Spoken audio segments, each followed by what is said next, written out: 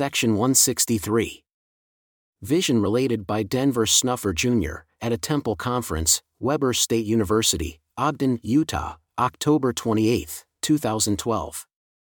I saw a great mountain, and upon the top thereof was the glory of the fathers. To reach the top, all were required to enter through a narrow pass. In the pass was a great beast, cruel and pitiless.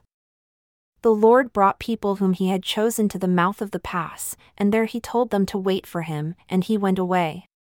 The people did not wait for him, but began to move forward into the narrow pass. The beast killed some and injured others, and none were able to pass through. After great losses, many deaths, and terrible suffering, the people chosen by the Lord withdrew and departed from the mountain.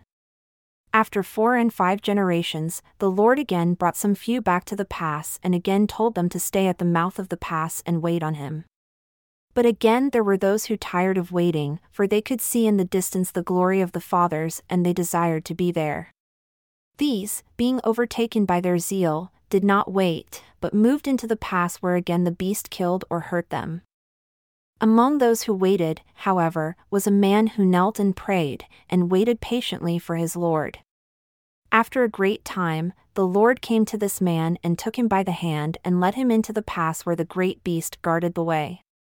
As the Lord led, however, the beast was ever occupied with attacking others, and therefore its back was turned to the Lord and the man.